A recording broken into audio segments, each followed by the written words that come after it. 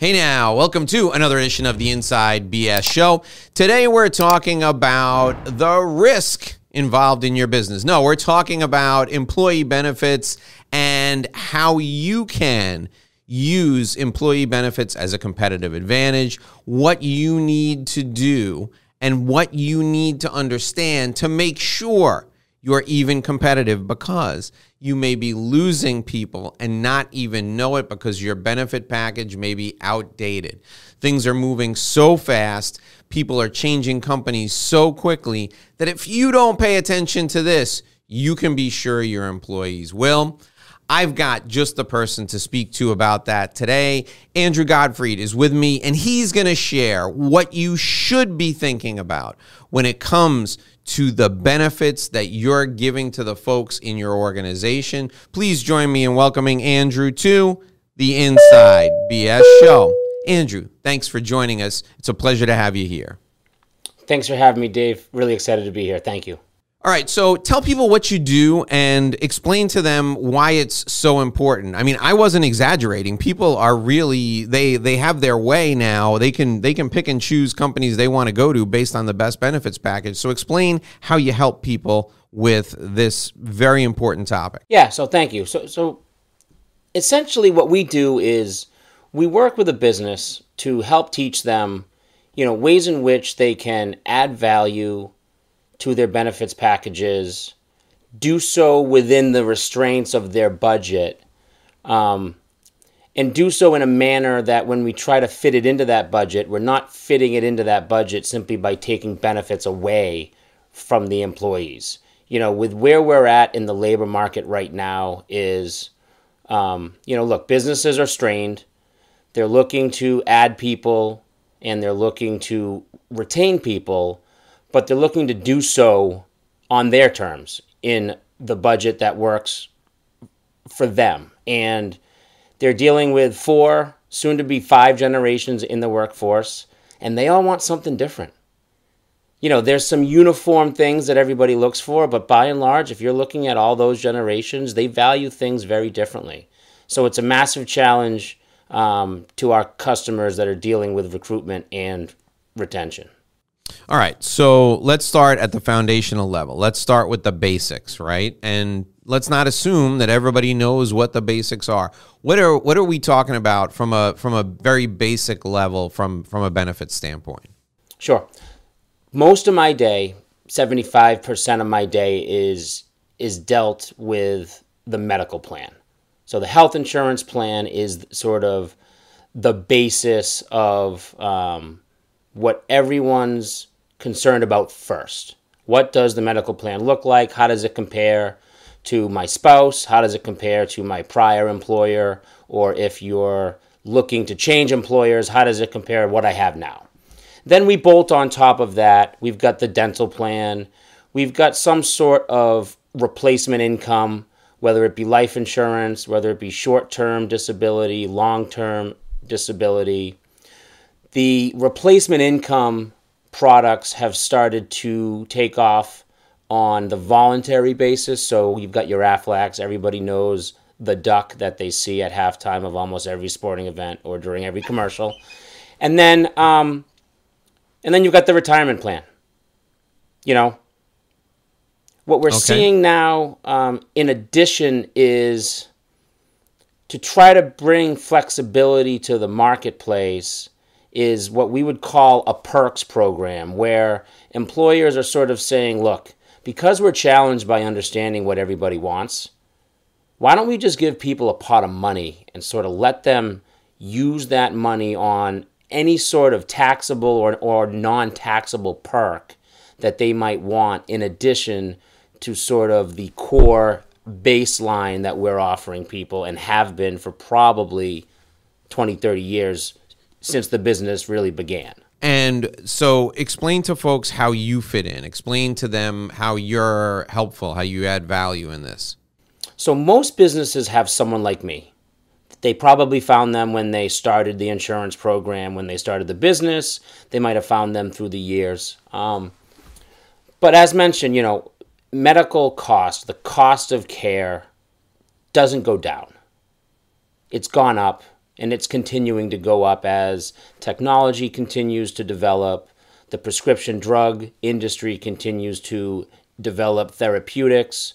So what we do where we come in is we teach businesses how to look at the offering in a different manner, maybe peel back some of the leverage that the insurance company that they're working with has, and return that leverage to the employer so that we can, at the end of the day, work on containing costs, but not doing so simply by making the deductible go up at the employee level and essentially making them unhappy with the benefits that they're receiving from their employer. Yeah, so how do you shift that leverage? How do you, especially if it's not a huge, if it's not IBM, if it's not Pfizer, how do you shift that leverage from the insurance company back to the employer?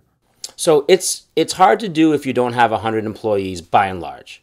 But you don't have to be the size of an IBM to actually do it.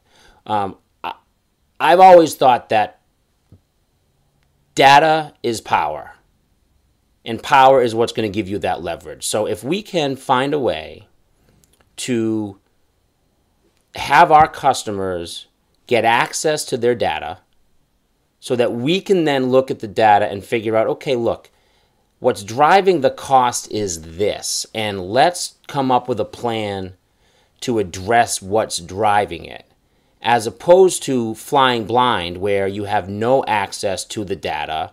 You sort of just get the renewal each and every year from the insurance company, and they tell you, look, here's the rate, it is what it is because that's what we had to do based upon what we think your claims are going to be next year. Well, how do you argue against that if you don't know what they look like? Right. And how do you get access to that though? There's HIPAA issues, so they have to blind it, right? Will they even give it to you? Yeah, so what we do is we do a lot of partial self-funding. So once you become partially self-funded where you're paying for the claims up to a certain point yourself, once you do that, that data becomes yours. And so yes, it is privacy protected. We have to follow HIPAA. The client has to follow HIPAA. The insurance company follows HIPAA.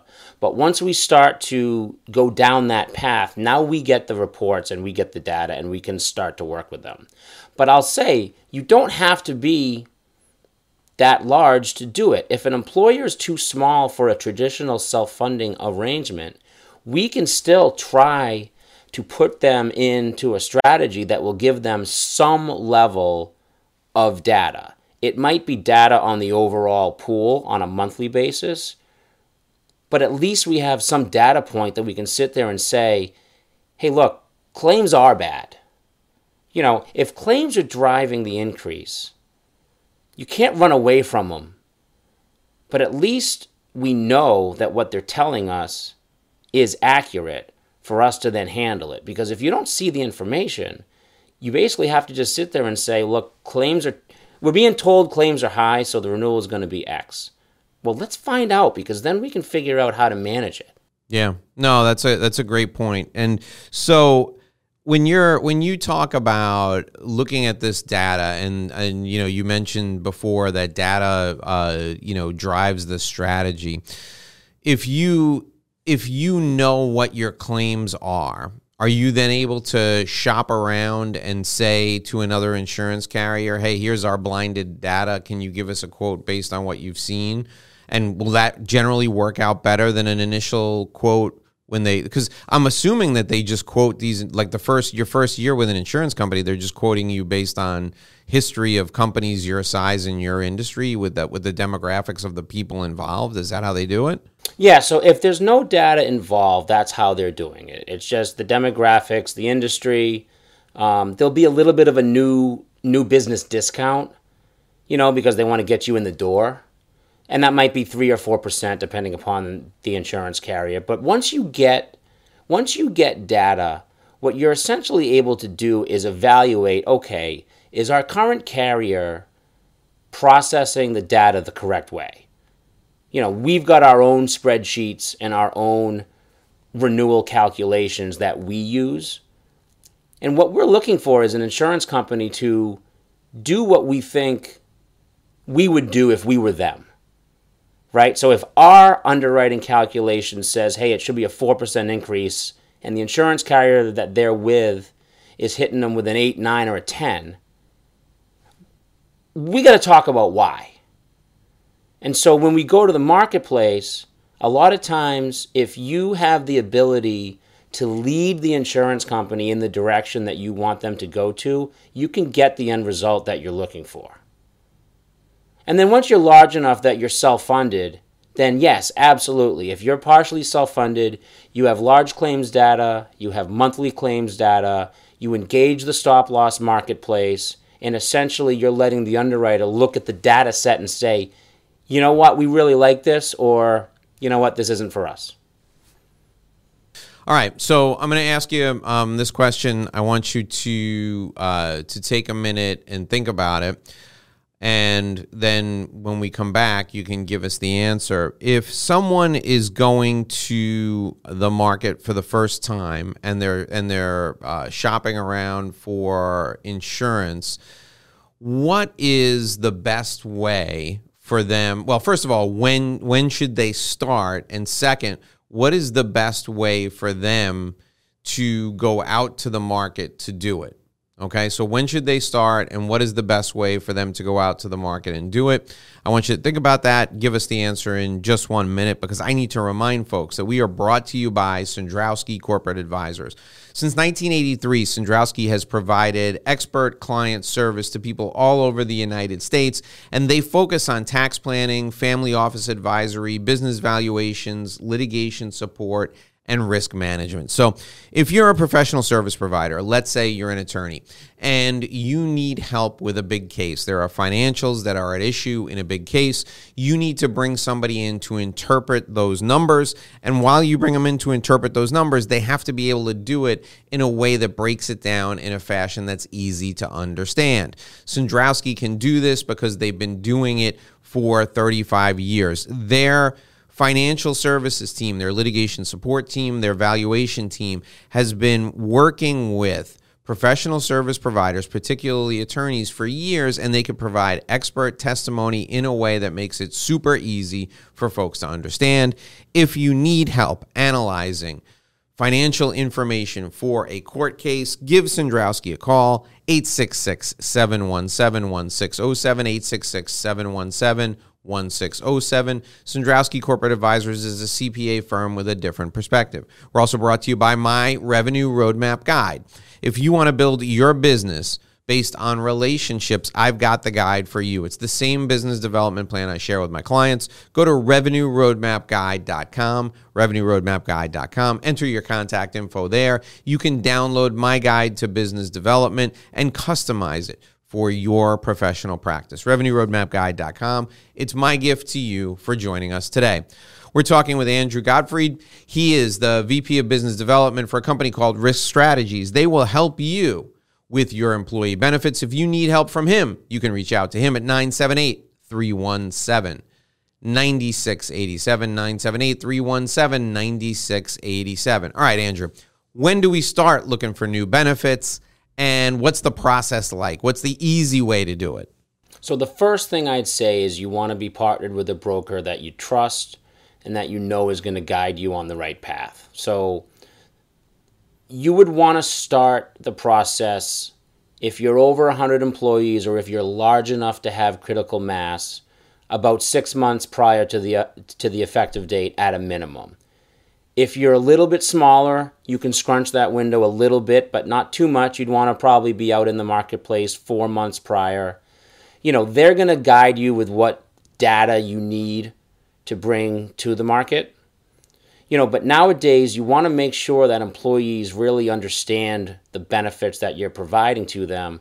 So you want to have a very consistent, concise, accurately messaged open enrollment. And in order to do that, you know, you want to have your decisions made somewhere between 3.5 months prior to the renewal date. So you got to get to the marketplace at that 6 month, mid-year window if you're really going to have your advisor do a very good job. And when you say open enrollment, is open enrollment the same time of year for everybody, or can open enrollment be whenever your coverage is up?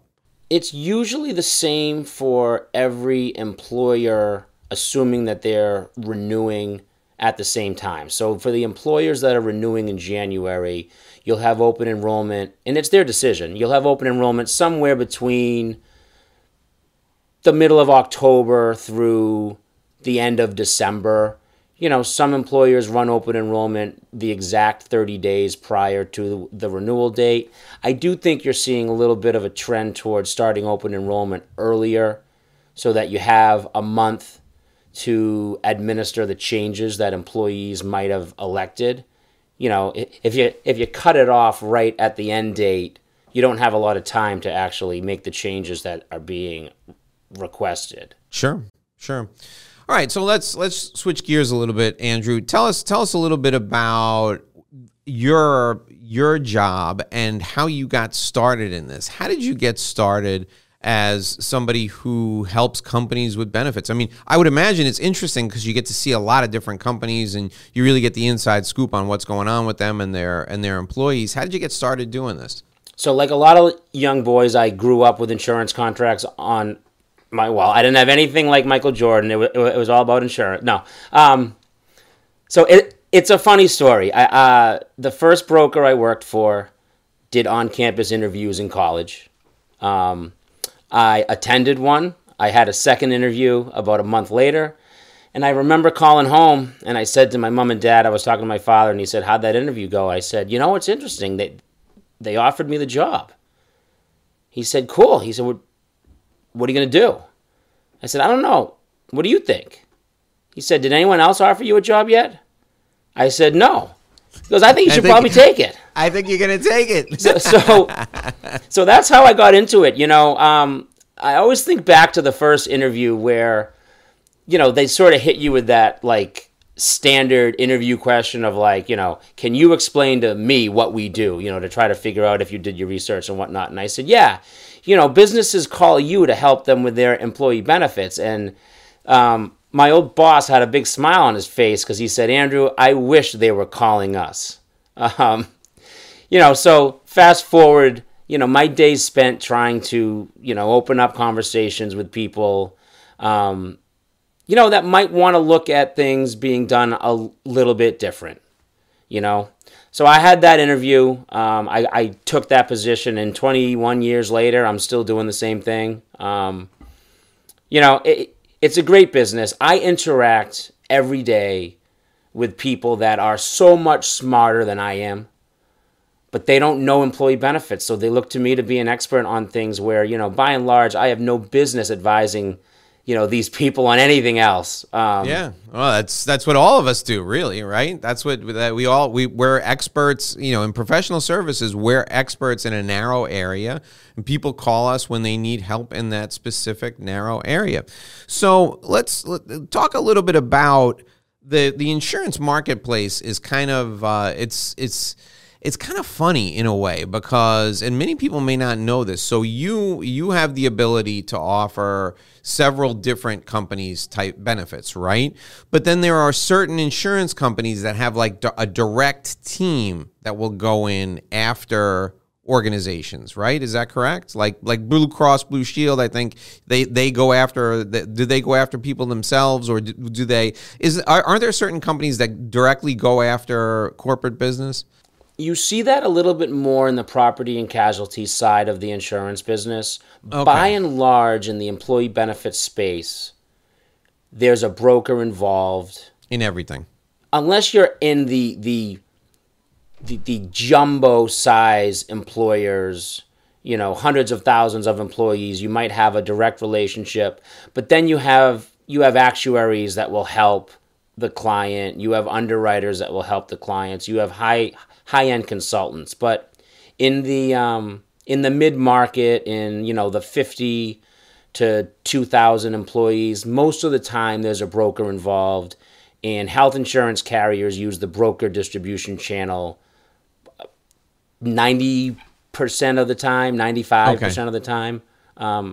And now, how do you know? Does somebody come to you and say, "Hey, my buddy just brought Aetna into his company, and his employees are thrilled. Can we look at Aetna?" Like, how do you decide which company is a good fit for which client? Like, I know the data and the numbers and all that, and the budget is important, but there's got to be different offerings at different levels. How do you figure out who fits with who? So we're a national company. We're in about 100 different offices. We've got a great team that we coordinate and we collaborate with each other every day. So what's more than likely to happen is it's another office as opposed to a buddy saying, "Hey, we just brought in Aetna." It's another office that says something like, "Hey, we just had a great experience with this type of product at this kind of carrier," or "this strategy has given an incredible amount of value to our people.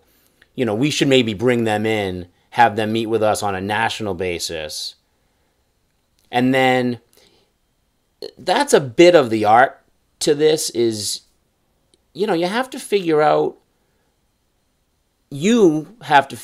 if it's a fit for the client with what that vendor does. Because, I could look at the same size client and they might value the employee benefits package much differently than somebody else, where if it's a vendor that's going to provide, the lowest cost possible, but maybe the service isn't that great, well, that's not going to work for a client who wants to use their benefits as the number one recruitment and retention tool.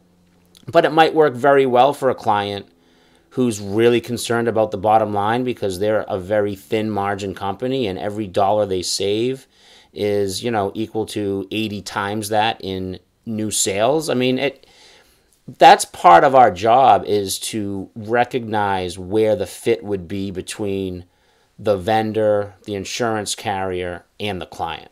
And will you also be able to do some sort of a competitive analysis and say, okay, in your industry, here's the norm for benefits. If you're not, this is the bare minimum. If you're not doing this, you're going to lose people. Yeah, that's one of the first things we do with any new client, and it's something we do on an ongoing basis is, hey, here's where you lie within your industry. Here's where you lie within your geography. Here's where you lie with like businesses that you might be competing with people for. And here's what's changed, and we might want to augment this and we might want to augment that just to make sure people know that when they go to the marketplace of hiring people or at open enrollment, when you say to people, hey, look, we know this is like an 8 on a scale of 1 to 10. You don't want anyone to ever say, no, it's not. All right. And what about looking at the portion of the employer contribution versus the employee contribution? Do you get into advising your clients, hey, this is the standard in your industry versus other industries? Absolutely. Yeah. So our matrix will look at, we'll do a cost benefit analysis on the coverages that we're looking at, what each carrier looks like, and then we'll break it down into, hey, look, if you're going to continue the contribution structure you have today, here's what it's going to result in actual cost.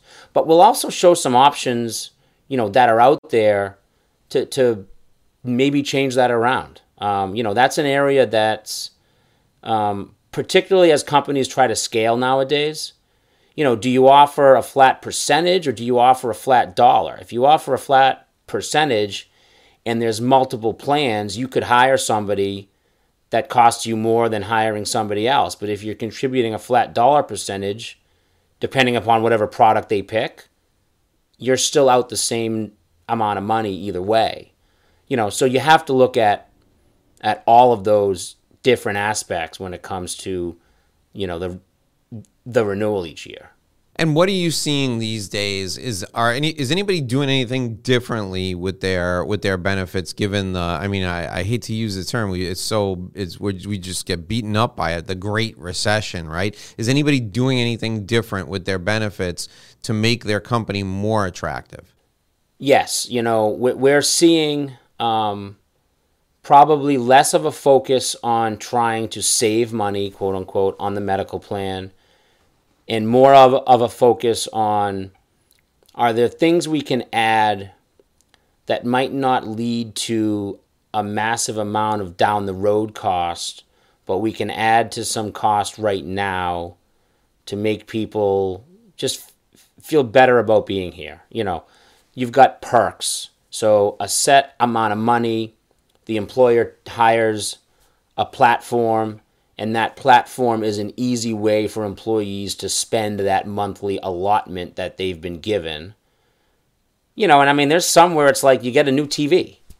It's a taxable event, but you can spend that money on that, or you can spend it on acupuncture, or you can get a Peloton, or you can go to the yoga studio.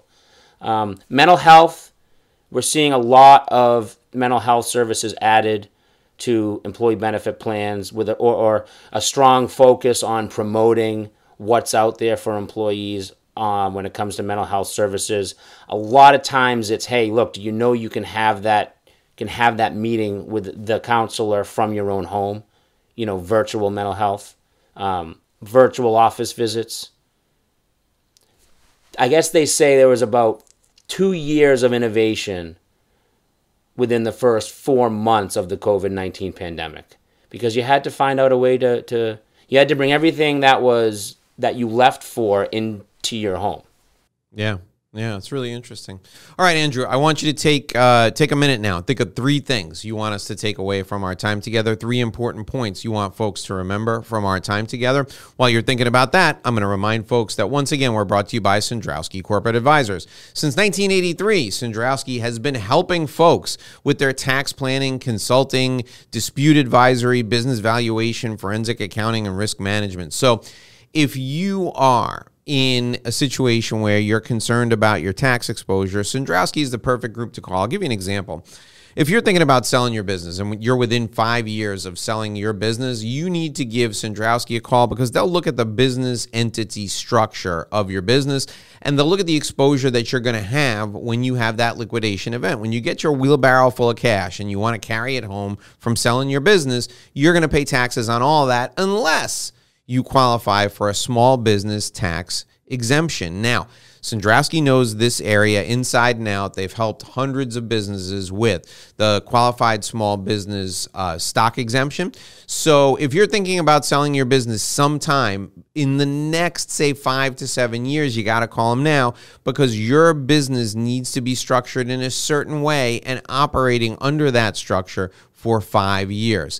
The difference is, and I'll give you the example that Harry Sandrowski gave me last week when I was with him. He was telling me that he helped a business owner save over $10 million in personal capital gains tax because they restructured his business 6 years earlier, and he operated that way, and he qualified for a small business stock exemption. You want to know more about this? You want the exact details? You can go and call Sandrowski right now, and they'll fill you in. 866-717-1607, 866-717-1607. There are a couple of things that you need to know. You have to have a business that's $50 million in annual revenue or less in order to qualify. You have to be in certain industries, and certain industries are excluded. Call them today. They will get you all sorted out. 866-717-1607.